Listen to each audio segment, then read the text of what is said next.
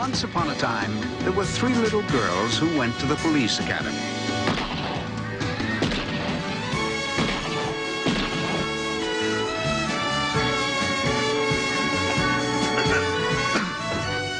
And they were each assigned very hazardous duties.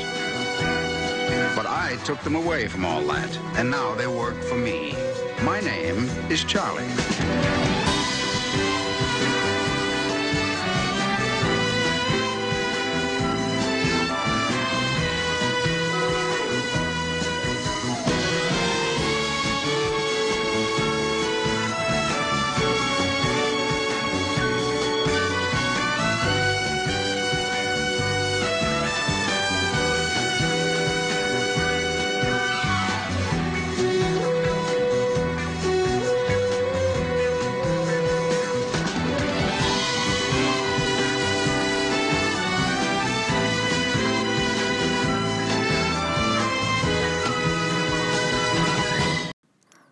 Ah, the 70s, when we thought bell-bottoms were fashionable and corduroy was comfortable, and our thick pile carpets were called shag for a reason I was too young to understand.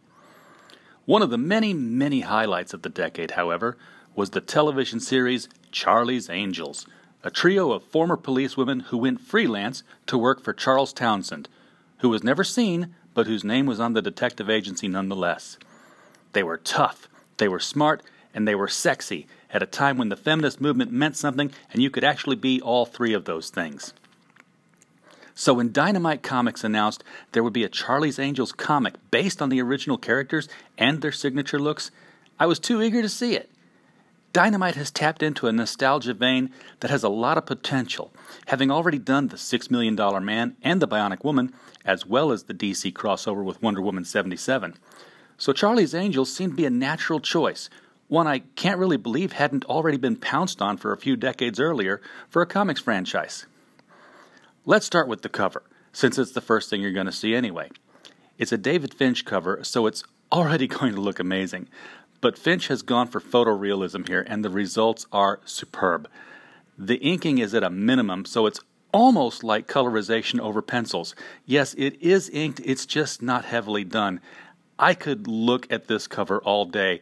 I'd love to blow this up and pin it up next to my Farrah Fawcett poster. You know the one. Now let's turn the cover end. Oh no. This is not as good. This artwork from Joe Eisma is akin to what one might expect from maybe a coloring book version of Charlie's Angels, the animated series. I've actually seen Richie Rich comics with more lifelike expressions. These angels are very sharp-edged. They're like angular mannequins. Let's look at that David Finch cover a little while longer. Okay, deep breath now, and back into the story we go. This is hard. So the story from John Layman essentially finds the angels, Sabrina, Jill, and Kelly, undercover in a nightclub with the goal of planting a wire on one of the customers to tape his conversation with the co-owner in order to run a sting on a weapons deal. Now, they were tipped off to this by the club's other co-owner, Ted, who is also an entertainer in the club. He's a ventriloquist and impressionist, which he demonstrates to the angels. Now, this is a trick that probably would have worked better on television. Because it's a comic, we don't actually hear the impressions, so they have to tell us who he's impersonating.